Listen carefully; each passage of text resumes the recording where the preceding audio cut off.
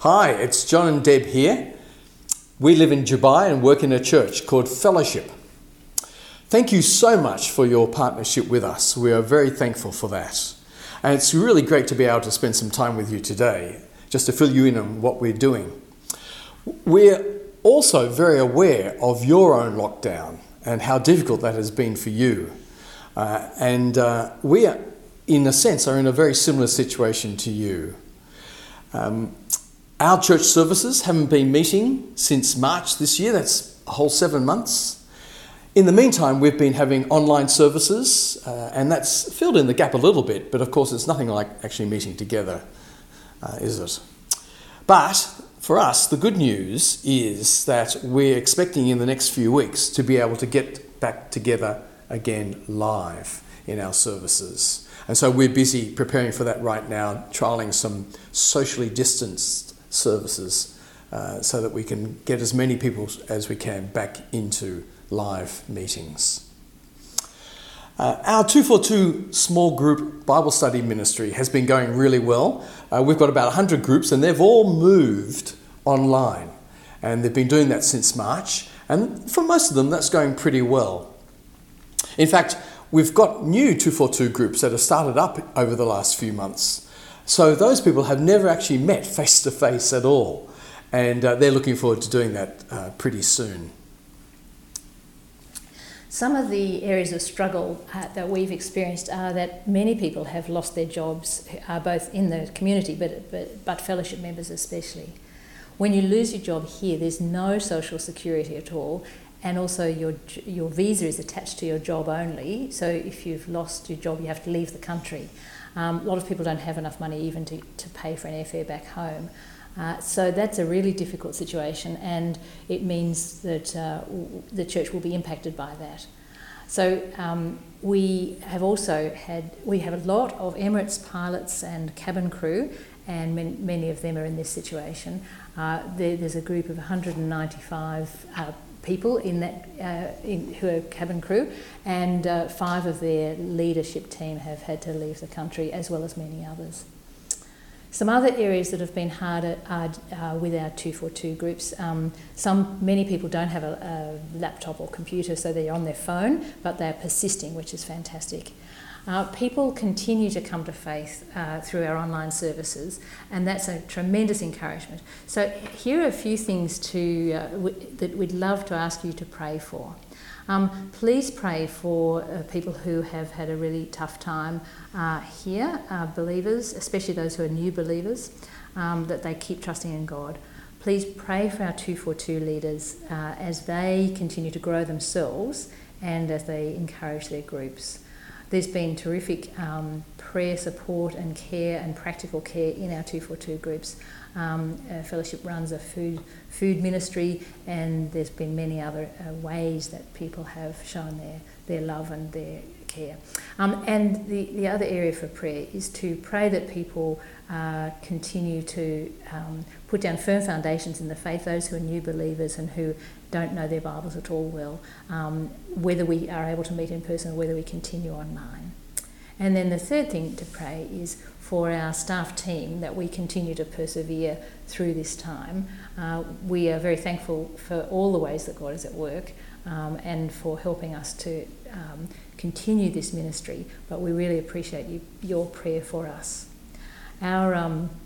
I receive each week your prayer letter, your prayer email, and so I know you've been doing a series in 2 Corinthians, and so in a moment John's going to read the passage for us. But again, thank you for your support for us through our company, and if you don't receive our updates and would like to, then Jono or another of the staff members could put you in touch with us.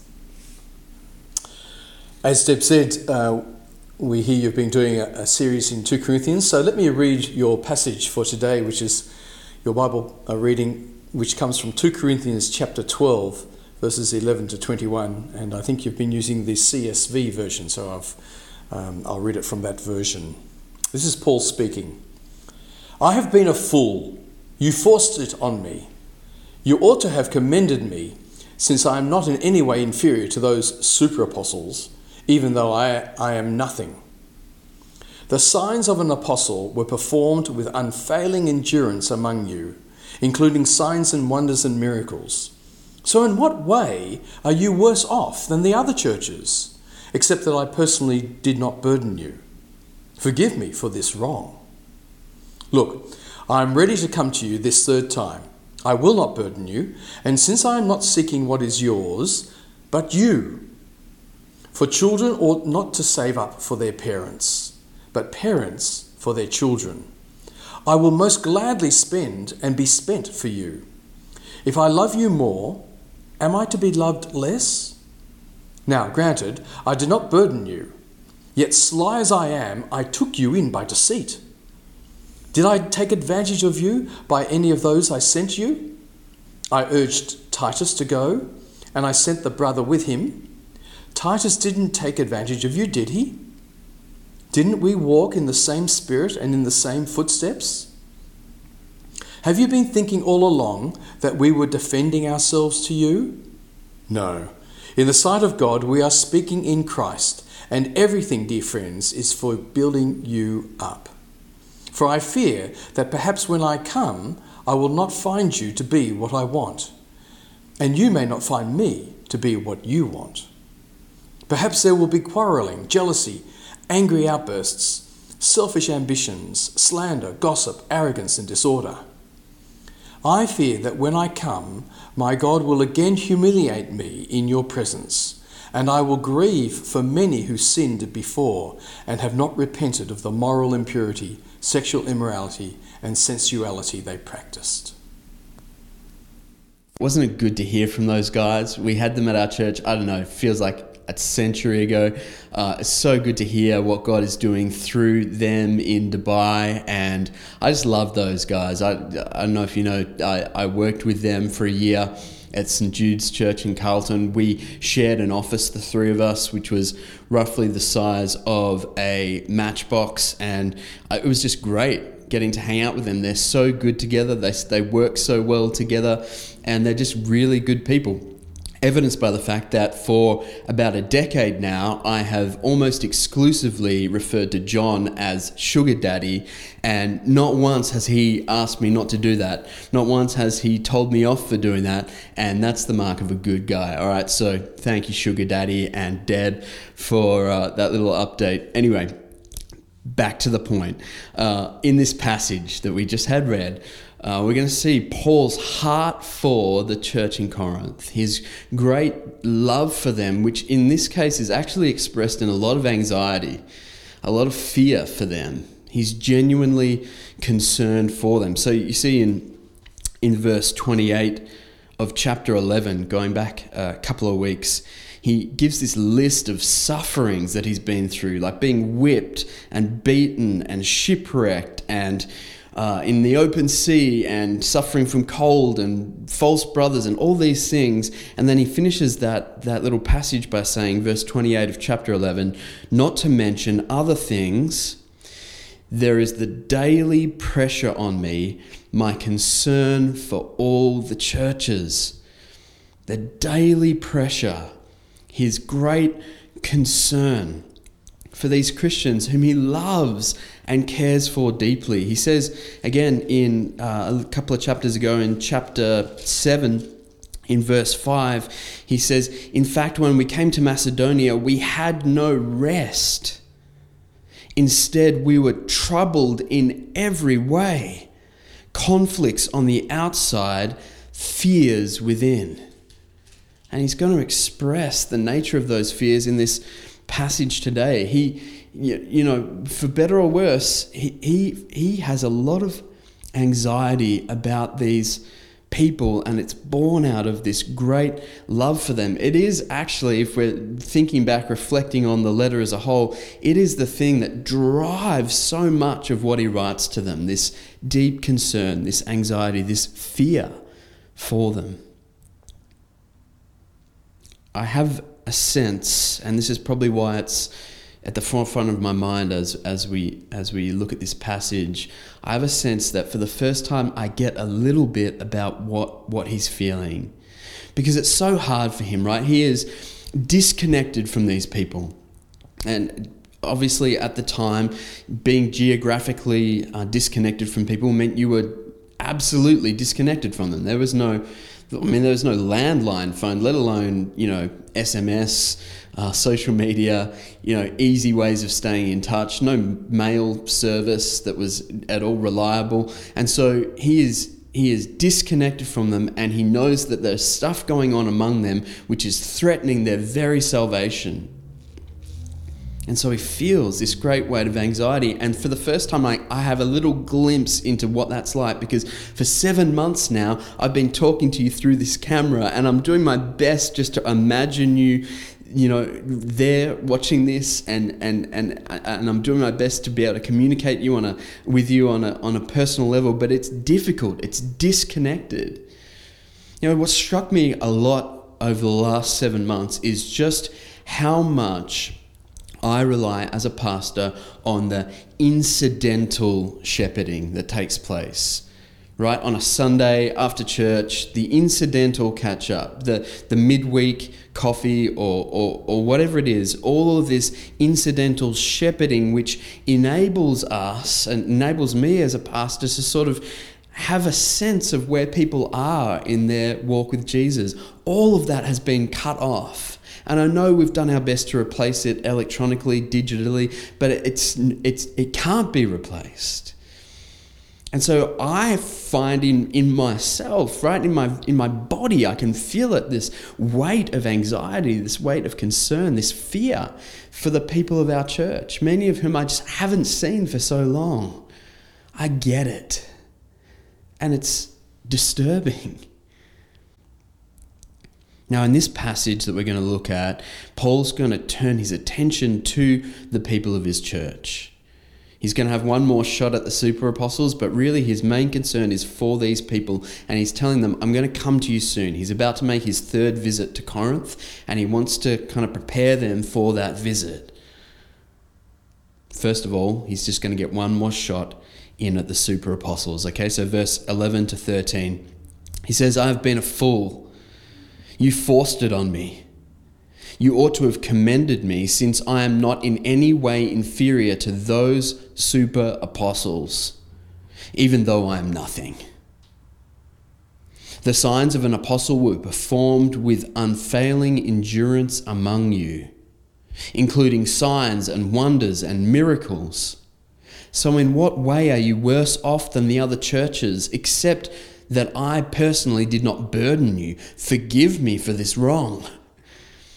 I think you can hear the strain that he's under. You can hear the anxiety that he has for these people. And there are a couple of ways of reading that what he's just said, that kind of sarcastic, forgive me for not burdening you in that way. There's a couple of ways to read that. One way is a very a way that is at the very least lacking in generosity of spirit. And I read a few this week. I went looking for them, and there was no shortage of them. Critiques of Paul as he writes this letter. People saying, he's so insecure. Look at the way that he speaks in such a petty way. He's so sarcastic. It's just evidence that he's insecure. The way that he's always putting himself forward as an apostle, not inferior to those apostles, talking about his miracles, right? And just searing critiques of Paul as a person. To the point where some were saying he's so un-Christ-like, we shouldn't listen to him. I think what you can hear there is genuine frustration at being disconnected from them and genuine fear for their well-being. And this is what he's feeling as he makes plans to make another expensive, dangerous, time-consuming trip down to Corinth. I think if you are a parent of children, you get this, and he's going to refer to himself as their parent in just a minute. But you understand what it's like to experience deep concern for your children. I know my dad felt this when I was I just turned 19. I decided to go overseas and travel on my own. I did a whole bunch of backpacking just on my own. I really just threw myself out there into the unknown, and just went with it for months and months and months on end. The best part of a couple of years just off. And at the time, there was no way that my dad could interact with me regularly, right? And there was no desire in me to make sure that we had those interactions. I was just off. My failure to communicate was partly because it cost about $30 a minute to make a landline phone call back to Australia, and partly because I was the prodigal son. I had just left my home country for a foreign land, and that was just the mission that I was on, for better or worse, and there was definitely some worse there. But for my dad back here, without that means of communication, with his head filled with all kinds of stuff that might be going on, that's the parental concern, the paternal concern that Paul feels for the church in Corinth. And it comes out in these ways that, maybe he is a little sarcastic, maybe he is being a little bit petty. Well, that's how he feels. And this passage in particular, he's being super honest with the church in Corinth, come what may, even though that makes him vulnerable, particularly to attack from these opponents he has. He's going to be upfront with them. And so he says in verse 14, as he turns his attention to the church, he says, chapter 12, verse 14, look, he said, can I just be real with you? Look, I'm ready to come to you this third time. I will not burden you, since I am not seeking what is yours, but you. For children ought not save up for their parents, but parents for their children. Speaking of anxieties, I'm currently very anxious that this sermon is not being recorded. Last week, I preached the whole sermon without turning the microphone on. So just 1 second. I think we're okay. There's a lot of anxiety in the room at the moment. I'm feeling it. Let me just read that again. I apologize. He says, look, I'm ready to come to you this third time. I will not burden you, since I am not seeking what is yours, but you. For children ought to save up for children ought not save up for their parents, but parents for their children. What he's saying is, listen, this is how I see myself with you guys. I'm a parent to you. I'm a spiritual father to you. This concern I have is driven as a kind of parental concern. It's born out of love for you. This is a theme that we've seen over and again. All right, so verse 15, he goes on and says, I will most gladly spend and be spent for you. If I love you more, am I to be loved less?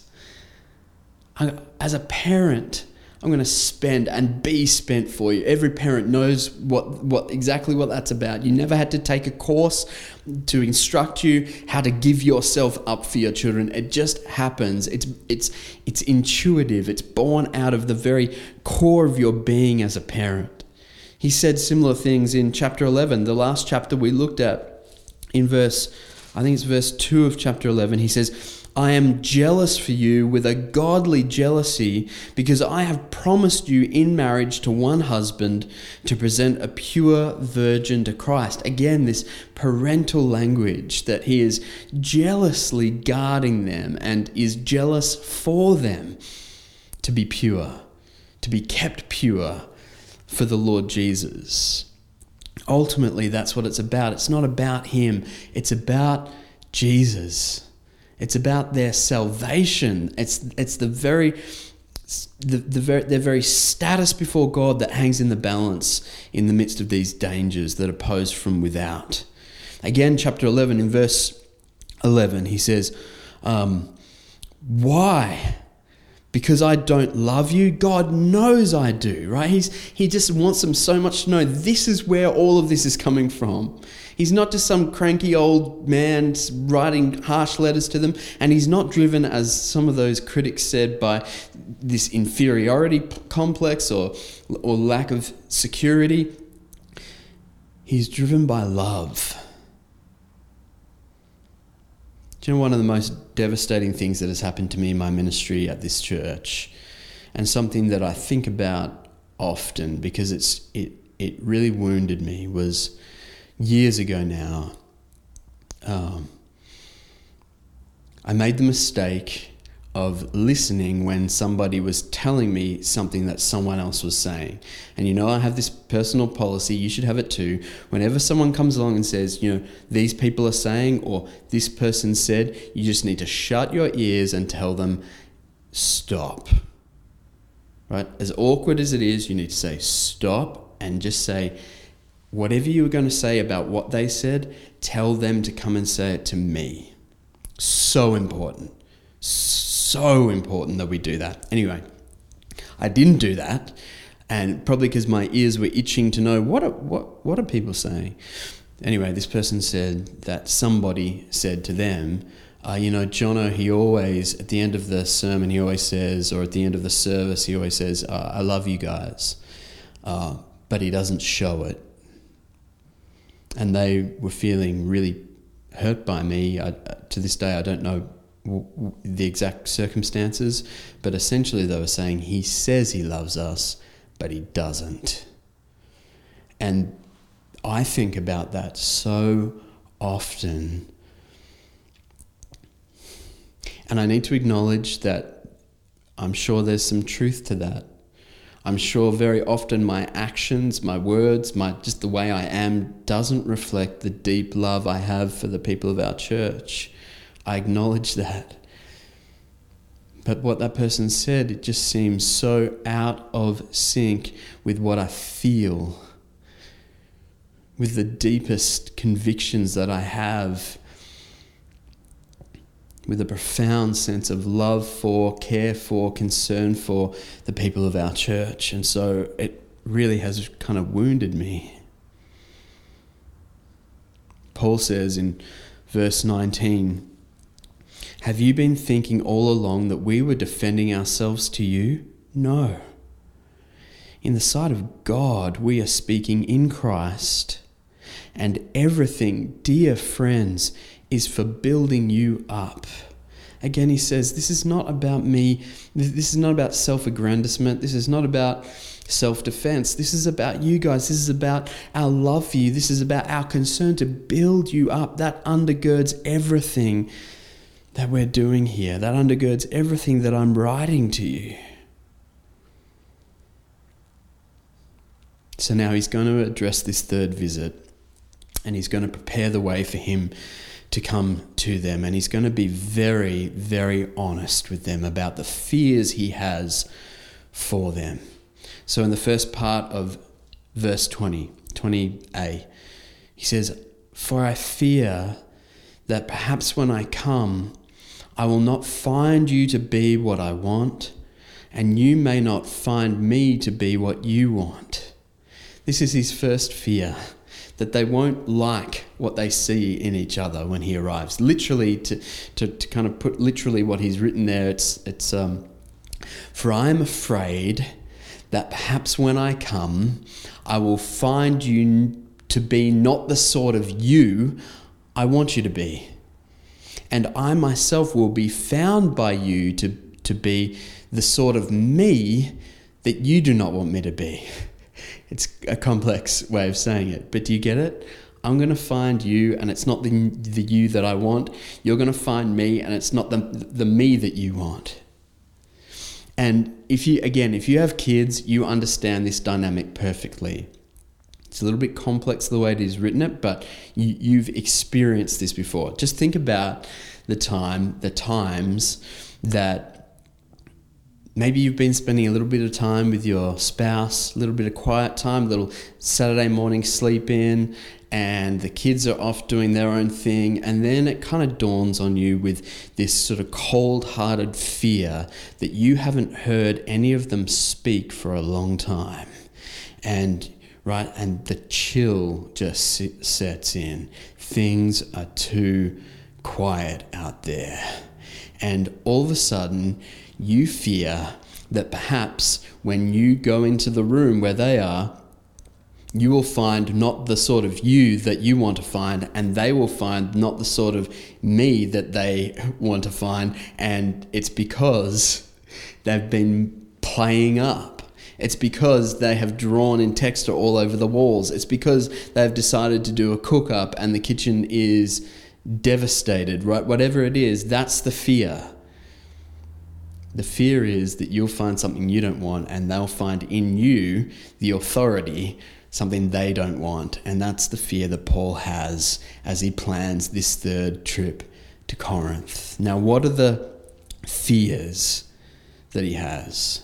It's complicated because he has confidence in them. He believes that for the most part, the majority have actually turned away from these super apostles. They've actually come back to the truth of the gospel. He has this confidence in them. And you remember, we saw this in chapter 7. He says, Jimmy preached this passage.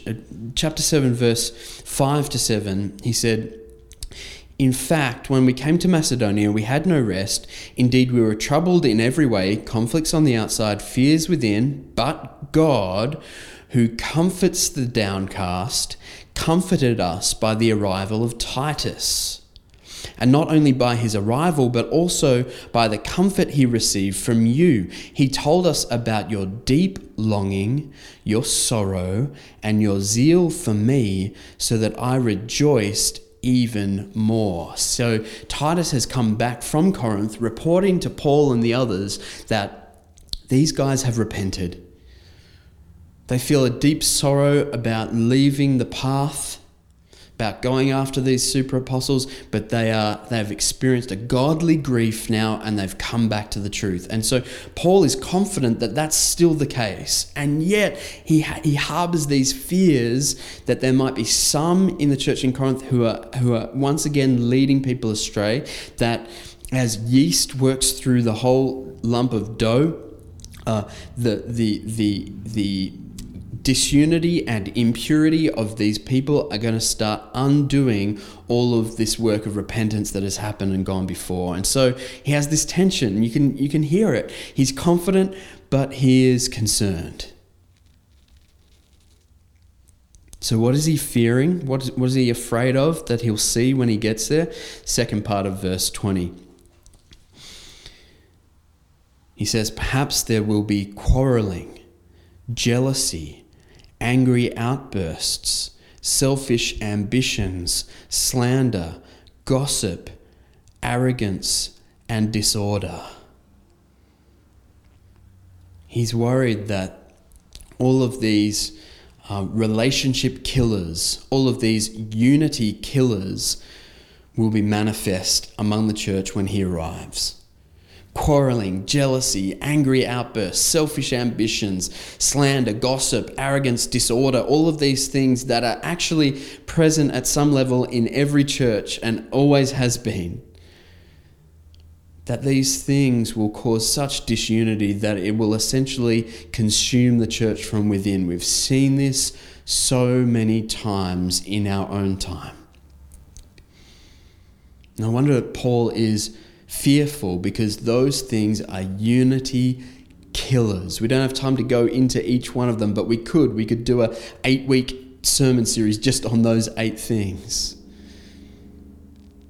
So there's the unity killers, and then he's also fearful of the purity killers. All right, so in verse 21 he says, "I fear that when I come, my God will again humiliate me in your presence. And I will grieve for many who sinned before and have not repented of the moral impurity, sexual immorality, and sensuality they practiced."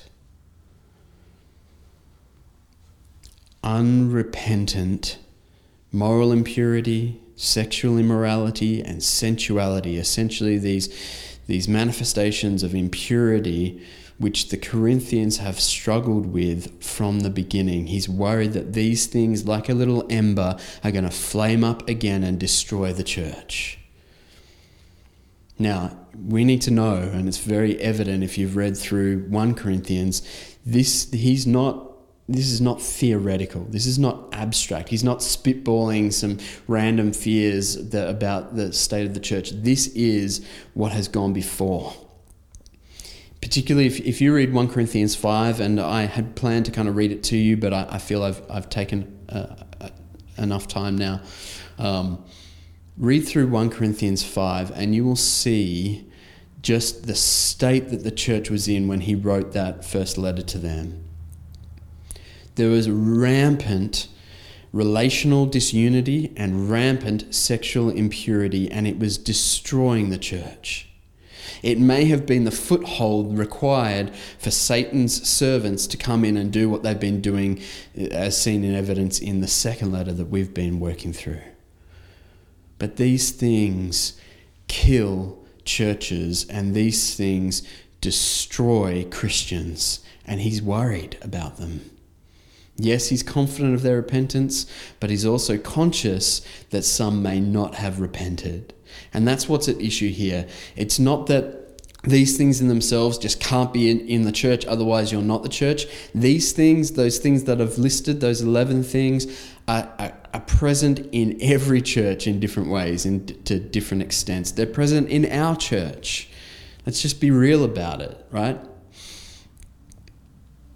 The point is, and the question is there repentance? Is there a desire continually to put those things to death so that we might follow in the footsteps of Jesus in making all of life all about Jesus? Putting to death disunity and impurity and submitting them to the lordship of Jesus. Is it there?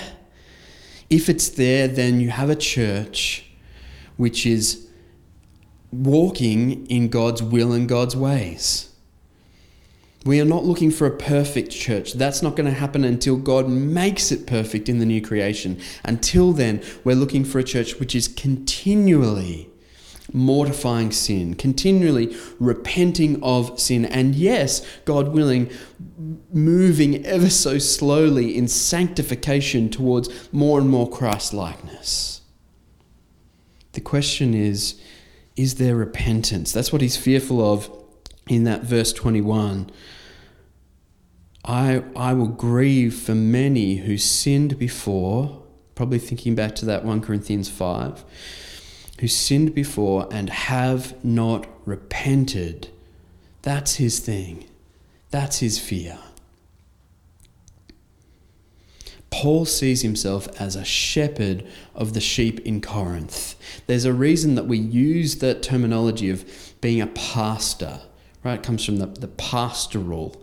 It's shepherding. It's shepherd-like oversight of Christians. It's not meant to disparage or be a pejorative denunciation of people as sheep. No, it just gives an image of the kind of relationship that a pastor should have for his people, a deep concern and love for them, and a willingness to protect them. That's what Paul has. He wants to protect them. He wants to guard them. If you go back and read that 1 Corinthians 5 passage, he says, listen, a little bit of yeast works through the whole lump of dough.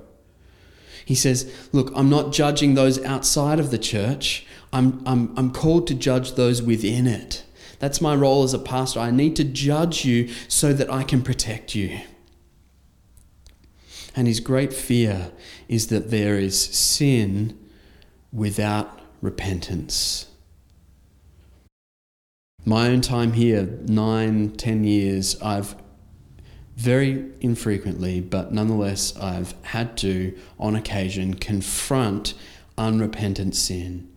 And on a couple of occasions, I have had to ask the offending party where there was not repentance to be removed from the community that we have here.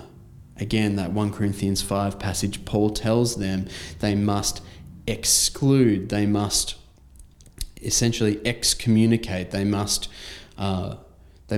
separate themselves from these people who are sinning without repentance. He puts it graphically where he says, hand that person who's sleeping with his father's wife, hand that person over to Satan for the destruction of his flesh so that he might be saved. That is, hand him over to Satan means take him outside of the church community so that he can see the seriousness of this sin, and then in wanting to be reconnected to the body of Christ, he will come to repentance. I've had to do that on one occasion with someone who was committing adultery. I confronted them about it in a very warm-hearted, winsome way. Their response was, I'm not going to stop, and I know that God will forgive me. And my only choice then is to say, as long as you have that attitude and as long as you have that determination, you cannot be part of this community.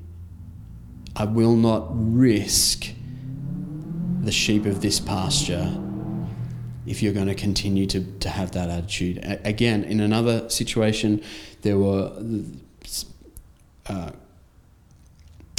trying hard not to reveal anything too much here, but there was a situation where someone was sowing disunity, not only in trying to have people turn against the leadership of our church, but in teaching things that were obviously at odds with the gospel that we were proclaiming. And I let that one run too long, and I was hoping that that would turn around, but in the end I had to confront it head on. And again, there was absolutely no remorse, there was no repentance, there was no acknowledgement of that what I was saying was indeed the case. And where there was a few witnesses who were corroborating my fears, and Paul will get to this next week in chapter 13 about 2 or 3 witnesses, but where I had all of this data together, along with a lack of desire to repent, my only choice was to say, so long as that's the case, you can't be a part of this community. As soon as that changes and there's repentance, let's throw a party. Let's put a ring on your finger and a robe on your back and kill the fattened calf and welcome you home. Yes, hallelujah, praise the Lord. That would be the best of all possible worlds. But until then, it must be this way. I had some other stuff to say, but I actually think that's probably a good place to leave it, with an invitation to you, friends, to please pray for your leaders. Please pray for your pastors. Whether you're watching this today as a member of Red Door, and I'm saying please pray for me, please pray for Jimmy, pray for the lay leaders who make up the leadership of this church. Pray for us. If you are watching this and members of other churches, please pray for your pastors. We so desperately need your prayers because we are so broken. We fall so far short of what we want to be and what we need to be. And because the burden is great and because the stakes are eternally high, please pray for your leaders. I'm thinking of Hebrews chapter 13. Let me just read this as an invitation for you to pray. Chapter 13, verse 17 and 18. It says, friends, brothers, sisters, obey your leaders and submit to them, since they are keeping watch over your souls as those who will give an account, so that they can do this with joy and not with grief, for that would be unprofitable for you. Pray for us, for we are convinced that we have a clear conscience, wanting to conduct ourselves honourably in everything. Please do pray for your leaders. We desperately need your prayers.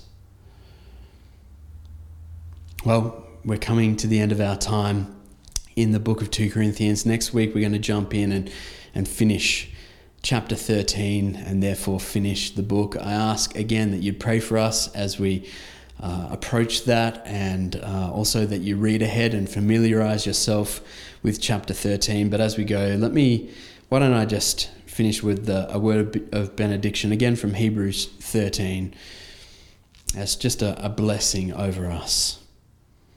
Now may the God of peace, who brought up from the dead our Lord Jesus, the great shepherd of the sheep, through the blood of the everlasting covenant, equip you with everything good to do his will, working in us what is pleasing in his sight, through Jesus Christ, to whom be glory forever and ever. Amen. I do love you guys. Imperfectly, failingly. I love you, and I miss you, and I'll see you next week.